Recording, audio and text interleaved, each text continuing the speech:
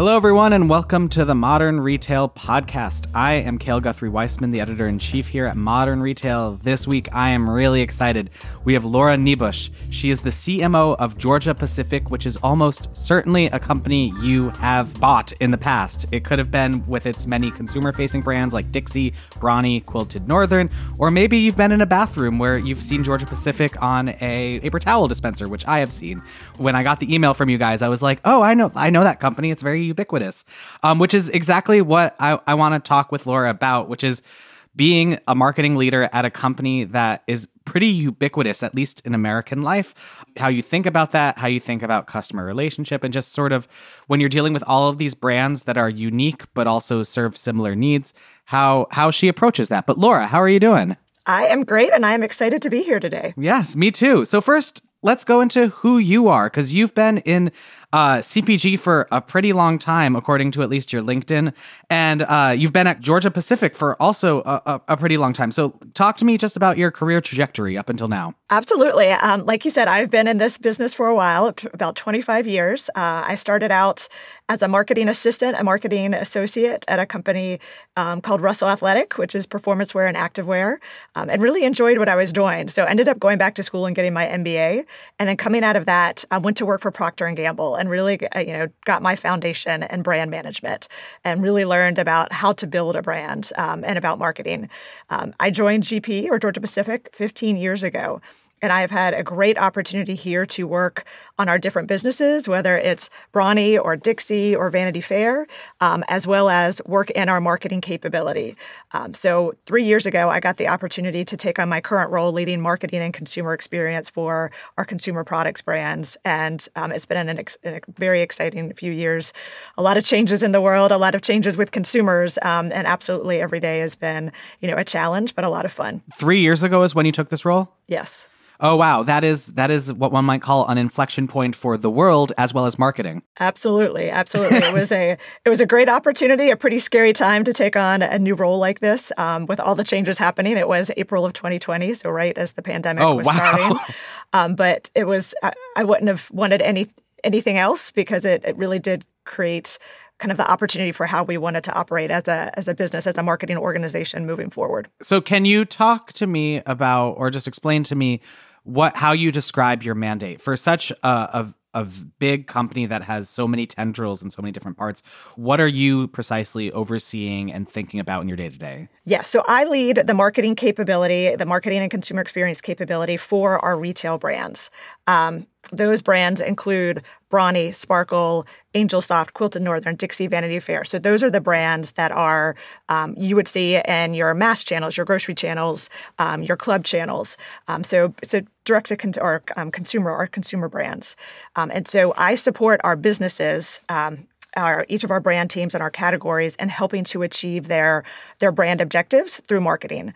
So as they're identifying their brand objectives each year, I'm working with my team on how to bring those to life most effectively and efficiently. What does the org chart exactly look like, especially in marketing? Like, so you're at the top of the retail-facing, consumer-facing rung, and then are you dealing with marketing leaders for each of those specific brands? Yeah, so I work in partnership with our marketing leaders for each brand, and then within my organization, I have all the capabilities or SMEs. So I have brand strategy and content. I have integrated media, omni-channel shopper marketing, consumer affairs, social, marketing technology. So I have all the kind of capabilities that we believe are necessary to go to market today as a brand. This is a big question, and I imagine it's shifted over the years, but what would you say is your guiding philosophy right now for marketing and branding, especially for these consumer-facing retail brands that some might call kind of ubiquitous? Like, they're things that you've seen every day in the grocery store, but they're not, some might choose one because of the price or the other because of another thing, but they're not, they have a different kind of brand affinity than other brands might, Sure. For us, it is, and it's why we transformed into consumer experience, is that we have to be thinking about how we are delighting consumers with the experience they have with our brands every time they are interacting with us. And that is different than traditional marketing, which was we're going to tell people about why we're great and then we tell them enough times that they remember it and they go buy our products. And today, that's not the way it works. Consumers expect more from brands. They have more choices, more ways to purchase, and more ways that you can reach them. And so if you are not thinking holistically about that entire experience and making sure that experience is consistent, but not just consistent, but distinctive, and how your brand comes to life so that it stands out in a memorable and meaningful way from your alternatives. So it's about thinking about that whole funnel, that whole experience they have, but making sure that experience is distinctive and it's something that makes them understand why you are better than their alternatives. How do you delight in a mass retail environment? It comes with a couple different ways. Understanding how value is created for a consumer. So for some of our brands, it might be by making sure, we are as clear as possible about what our benefits were. For some people, it might be more around how we're offering them value and coupons and promotions. For some, it may be, what we're offering them outside of the store. But for each target, for each brand and their consumer target, we have to know what value looks like for them, how we can create value for them, and then try and bring that as possible, bring that to life as much as possible. Now, that might look different in how we reach them in a more mass awareness way. We're still are doing kind of TV and other mass awareness tactics. But with data and technology today, we can also have a lot more personalized experience with them as we interact in different touch points. Yeah, I'm going to want to talk about that personalization because that's a big buzzword that I'm hearing a lot now. And I'm always fascinated to see how that actually manifests, especially with a company like you that's, has probably tens of millions of customers, but I wanted to ask, because you mentioned that this is a strategic shift, both for GP, but also I imagine for CMOs everywhere, which is, trying to connect more, trying to focus more on surprise and delight, et cetera. When do you think this happened, or when did it actually happen for you specifically, and what brought it here? I feel like we were talking about this before the pandemic, and we were looking at ways to do this. And I think data and technology brought us to, actually, I should say two things. Data and technology gave us the ability to be more personalized, to better understand, and to have more of that direct feedback about what was working and not working with your brands.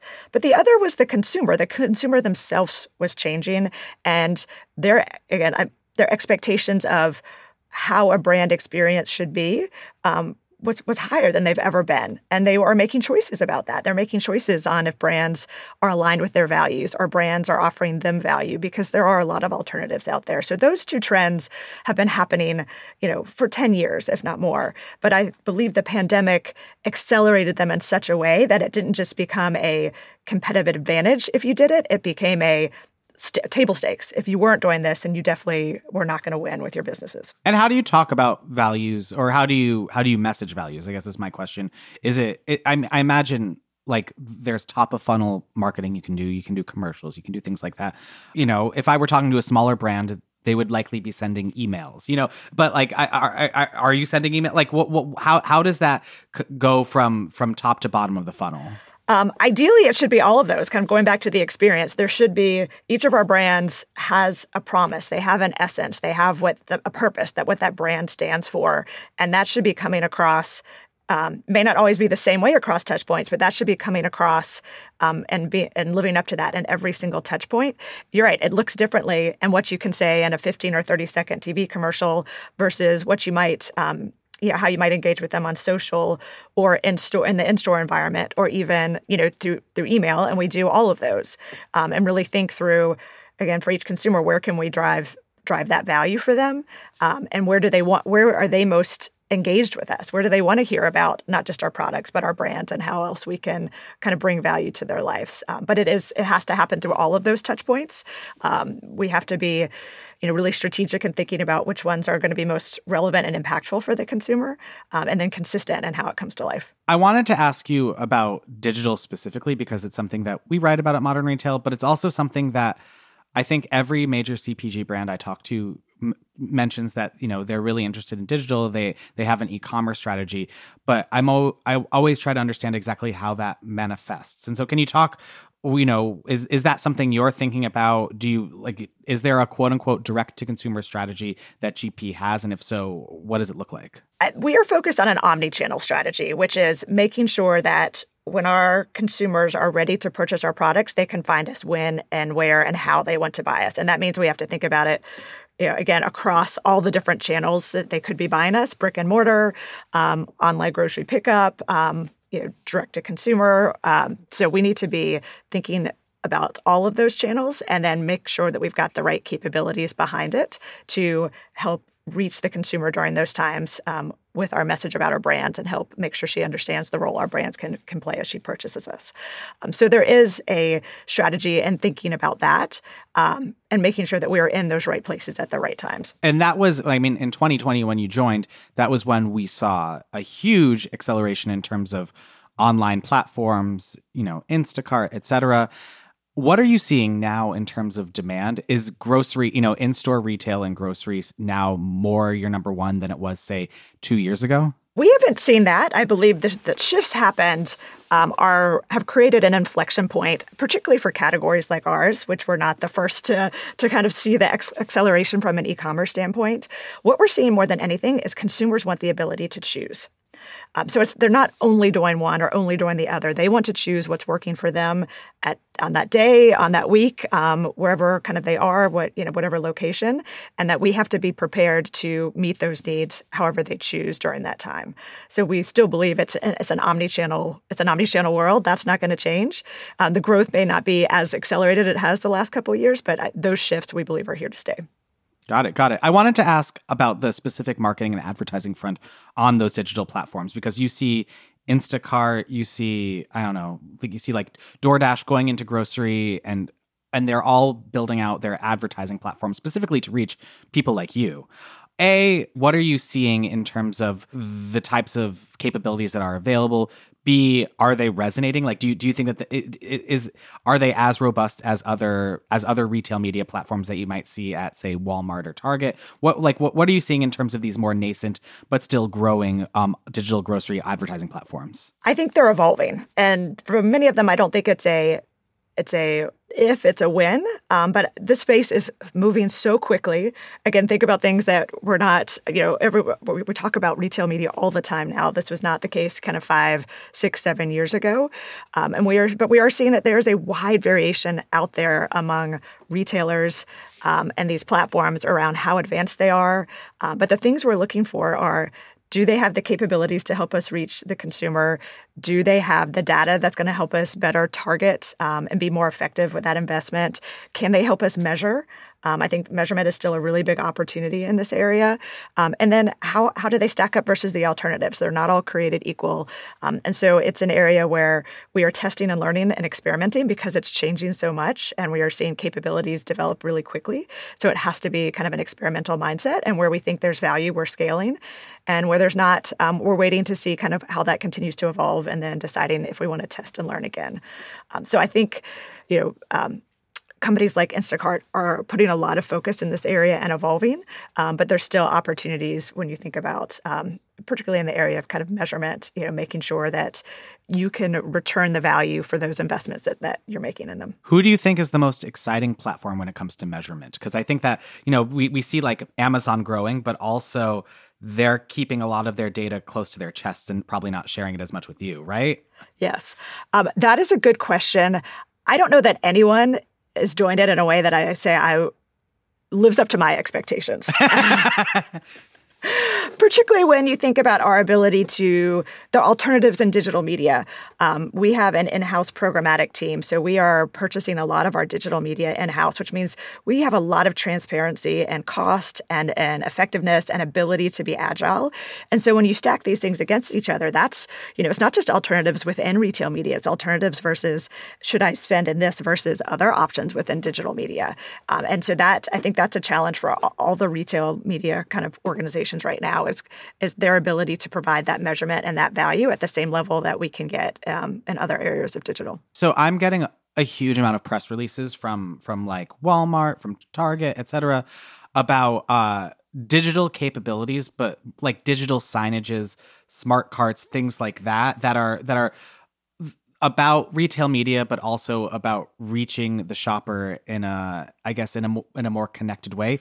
Do those excite you, or are those important to you, or what are you seeing in terms of those types of updates? It is very interesting. We have shifted so much in the retail space to digital, and so much of the purchase still does take place in the store, and we know decisions are being made in store.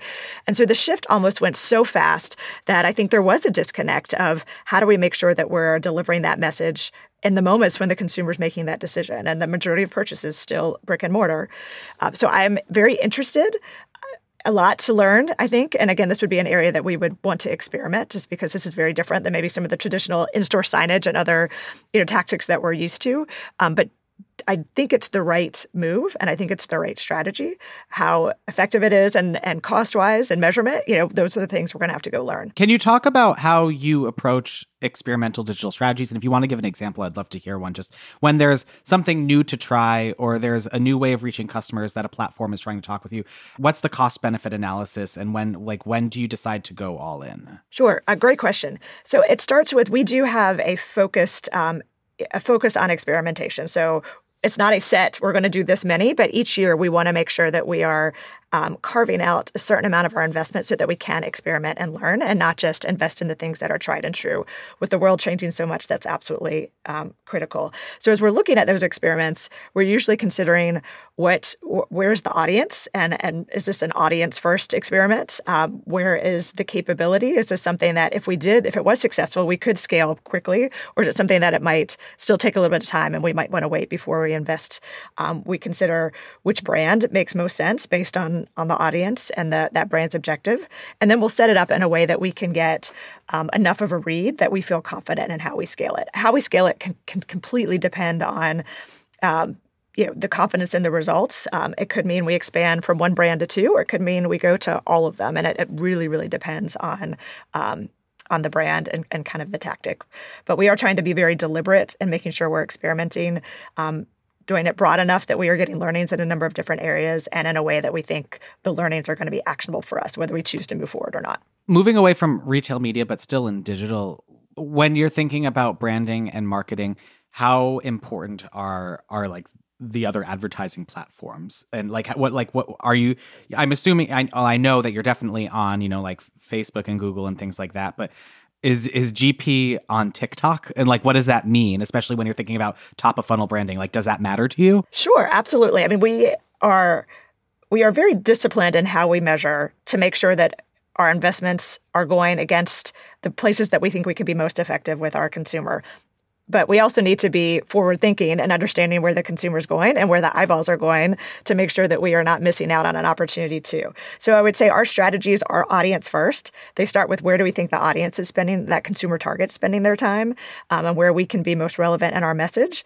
And then we try and prioritize based on where we think we can be most effective and most efficient. So we are in linear TV and streaming, and many of the digital channels, audio, social, display, online video. But we are, as part of our experimentation, as things evolve, like TikTok, we are there. We are going to be there too. So we are not every brand does not have a presence or is not advertising. But right now, we do have some of our brands that are learning in this space because it's another pretty new and interesting and evolving space. Are you finding that any of these, emerging channels, or not even emerging, but digital channels, we can say, connected TV, et cetera, are they performing better than you expected? Or what are you finding is resonating especially well in these experimentations you do? I think it depends. I can say that we've made a pretty big shift out of, I would call it more traditional linear TV, into a variety of digital channels over the last few years. And again, that's, audience first, absolutely where they are, but also where we found we can deliver our message in a really effective and engaging way. Areas that we are, continue to focus on, social, audio, are some of the newer areas that we believe can be really effective with our brands as we shift kind of out of that traditional TV. So audio, do you mean what can you go into what that means and how? Sure, how that'd be more like streaming audio. Okay, interesting. And so how do you measure that? I guess it's how do you measure that, especially since it's so top of funnel and so about brand awareness? Sure. So I would say our measurement comes in a number of different buckets, for our brand awareness, and these are longer term metrics. So they're not going to move just because of an audio campaign or a TV campaign or digital campaign. Those are like brand equity, brand awareness. These are things we're tracking all the time, and that we are looking for trends to make sure that we believe our brands are moving in the right direction based on the strategy and the investments we're making. On a more frequent basis, we do things like marketing mix modeling, and we have brought that in-house as well, so that we can have greater transparency and greater flexibility and agility with being able to do that and measure, because that is one of our best ways to measure holistically kind of the short-term impact of our different investments. Let's talk about data and first-party data, because I imagine that's something that you think about a lot, and it's something that you have a lot of. And so can you just give me a top level of I guess what your strategy with collecting and deploying data is, and then what are you finding is the most helpful? I guess it keeps changing, how you collect it, what you do with it. But given that you have so many brands and you're reaching so many customers, how do you synthesize all that? So two probably parts to that answer. So I'll start with first party data, and it is important, and it is going to, I think, for any brand, for any retailer, first party data is going to be the most beneficial data that you can have. But you also have to. It's a privilege as well, because once a consumer gives you that data, you have to make sure you are giving them the value for that exchange. So you need to have a very deliberate strategy around your first-party data and how you use it. We do have a first-party database of consumers who have kind of exchanged their information for us, and we reach them in a variety of different ways to help kind of provide them value back as well and continue to kind of engage and build that relationship. Now, with the deprecation of the cookie and all the changes in targeting moving forward, that becomes, it goes beyond just the one-on-one relationship you can create with those consumers, but it does become a big enabler to continuing kind of ongoing effective targeting strategy. So that's, I think it's really important in both ways. I would say data overall has been an underpinning of, my strategy since I took on this role. I've always said we never lacked data. We had data come in from so many different places. It was the fact that the data was in silos, and we didn't always have the right people have the access to the data. And so I've been focused on bringing together that data, connecting it, and then making it more accessible. And so it can be more actionable to consumers. So now we can look across multiple disparate pieces of marketing data that's coming in and better make insights and better understand where we should, take action or make changes.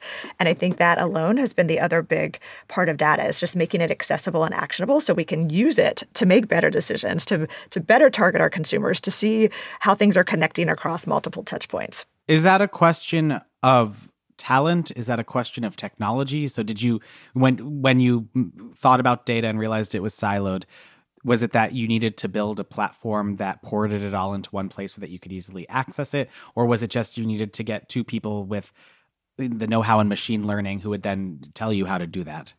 All of the above. I mean, it's a culture shift. I think to truly be a data-driven organization is a culture shift.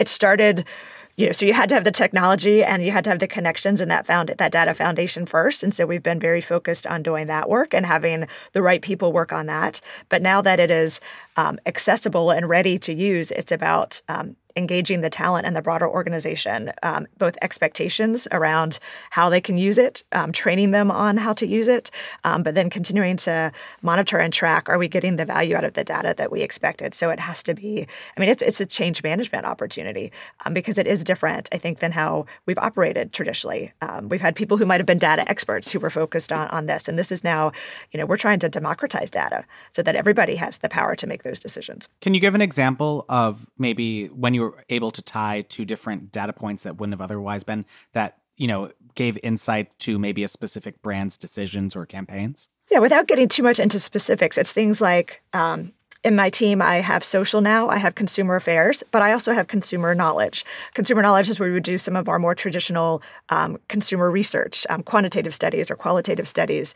But now that we have consumer affairs and social all within one organization, we don't necessarily have to go there first. We can start with what is the consumer actually telling us about trends, about a product, and then take that and check that with other people, within the consumer knowledge to say, hey, is this a disconnect or is this actually consistent? And how does this inform kind of the decisions we might make? So that's a way to kind of connect those disparate pieces of data. I wanted to ask a pretty broad question, which is coupons. Are they still important? I feel like I still see them. I can't remember the last time I used them, but I think I'm not a good person. I don't think I am every American. So how are you thinking about coupons, and do they still hold such an important place in American grocery culture? It is another area of so much evolution in the last couple of years. I would say, yes, they're still important. I think finding ways to deliver value to your consumers, to provide incentives to consumers on when they're thinking about making a purchase is still important. How you deliver it is so different. It's not necessarily the print circular that we're used to, which I would say also played not just an incentive role, but an awareness role. It is very much about the incentive, and it's about being where the consumer is when they are making the purchase. So digital coupons, more of the rebate type programs that you're seeing. These are the ones that we see where the traction is today, and I think provide more flexibility to the consumer and are there when the consumer needs them, kind of at that moment of purchase. So yes, they are still important. I think how they are delivered is very different as consumers' just habits and needs change. I want to switch gears a little bit and ask, because you're such a big company, you have so many different brands. How much, or do you outsource at all? Like, do you work with agencies? How do you decide what to in-house and out-house? We do, and it is a balance, and we're constantly looking at, where is there's the capability, the strategy, the knowledge kind of better externally versus where do we think we can create that internally, usually to be more efficient or more agile with our businesses. So we have brought in multiple capabilities. We use external agencies, but we also have an internal creative agency. And then we can really think through, based on the needs, what's the right, what makes sense for that brand or for that project. We use an external media agency, but we also have internal programmatic buying. So again, where we felt we could do it, in a way that was efficient and agile for our businesses. We also in-housed a decent part of our analytics. So we now do things like marketing mix modeling internally. Again, that knowledge was so important for us that to be able to hold it internally and have that transparency, give us, greater depth of understanding of our investment. So it's not a one size fits all. And, it's not even for a capability sometimes, or for a brand, we'll think what makes sense external versus internal. But it usually comes with where we think we can create, the best effectiveness and efficiency. And is it a question of scale? So if it's a behemoth of a project, you might ask for help from the outside, or is it just, what are the specific things you're thinking about for when you decide to bring in external agencies to help with the project? Yeah, it goes to one, capability. Do they have capabilities that we don't have internally, or their depth of capability or their depth of knowledge in an area that they are going to have better understanding in than we do? So it would start there. Certainly scale. Do we have not just capability? Do you have the resources to be able to do it? Cost. And then timing, so all of those things I think, come into play, as you're making those decisions. I wanted to ask, because I know that some of your brands have had brand refreshes of late. How do you approach that? When do you decide that you want to do that? And what is the overall, do you have a rubric for every brand refresh at GP that you have to do this and this and this about, this focus group and that design team? How do you think about that? Sure. So our brand refreshes are really grounded in the consumer. And I would say coming out of the pandemic, we were looking at our consumers across all our brands. I mean, so much had changed. We really wanted to make sure that we understood how our consumer target had changed and if that had implications on how those brands could provide value to that consumer. So that did, I think, create a foundation, over the last few years of are there things that we could do differently? Are ways we would want to bring our brands to life differently that would more effectively kind of deliver value to the consumer, but also break through and kind of message to the consumer at the time. And so that's been, where we've seen some of kind of the new campaigns with whether it's Angel Soft or Quilted Northern or Brawny kind of coming out over the last year or so. But with that, we do want to make sure that we're, there's not a rubric. It's not all a checklist of we have to do these things, but because it's grounded in the consumer, we do want to make sure it makes sense, from a consumer standpoint, and we do want to make sure we think it's going to create the value. And so we, whether it's qualitative and quantitative testing, we are usually pre-testing in some way to ensure that kind of the new messaging or the new campaigns are going to create the value that we would want and connect with consumers in the way we want. And then we track it post-launch again to make sure that what we believe was going to happen, how consumers reacting to that. And we can do that through, again, some type of quantitative tracking, but also through things like social and consumer affairs where we can get that kind of direct feedback. Got it. Makes sense. Well, we're just about running out of time, but I have one more question for you, which, is the future-looking question. So, you have a lot of things on your plate. You're looking over a lot of brands. What are the major priorities you have for the next, say, 12 to 24 months? And what are you thinking about that is going to be, I guess, the campaign or the platform of the future that you think is going to have an outsized impact that might not be as important now? Sure. I'd say the three things I'm still focused on. One, continuing to keep the consumer first in the organization and understanding, again, the consumer, it's still a point in time. Our culture are changing. The diversity of our consumer is changing. How are we understanding the impacts of the consumer as you think about, the millennials, as you think about Gen Z and how that might impact who our target consumer is today and might be in the future. So that's one area that we're very focused on is continuing that understanding. The second is the data and technology. We've talked a lot about that, but we've got the foundation now. Now it's about really making sure we're leveraging it to drive those better decisions, and not just in an analytical way, but in a creative way. How are we combining that to make our brands and bring them to life in more creative ways? And the third area is, which is the most unknown right now, is AI. AI, I think, is truly going to transform how we do our jobs. I don't know all the ways yet, but I do know that it will, and we need to start learning now.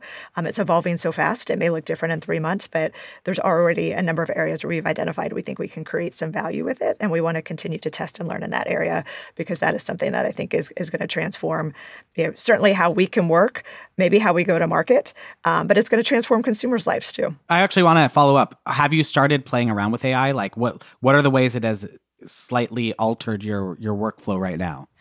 Yeah, we are playing around with it and still learning. We've got a couple different experiments, certainly in the area of generative AI and how it can help from inspiration for creative, how it can help us move quicker with some of our creative assets. So I would say a couple areas within the content area that could help us reduce the process it takes to create content or helps provide better inspiration. Certainly, we were already leveraging AI more so in the media area, but continuing to experiment in that as to how it can help us make kind of better, smarter decisions. I think that's just kind of the tip of the iceberg, probably, of what it will be able to do and can do in the future. Laura, this has been such a great conversation. Thank you for taking the time to chat with me. I appreciate it. Yeah, thank you. It's been a fun conversation. And thank you for listening to this episode of the Modern Retail Podcast, a show by Digiday. If you haven't already, please do subscribe and head to Apple Podcasts to leave us a review and a rating. See you next week.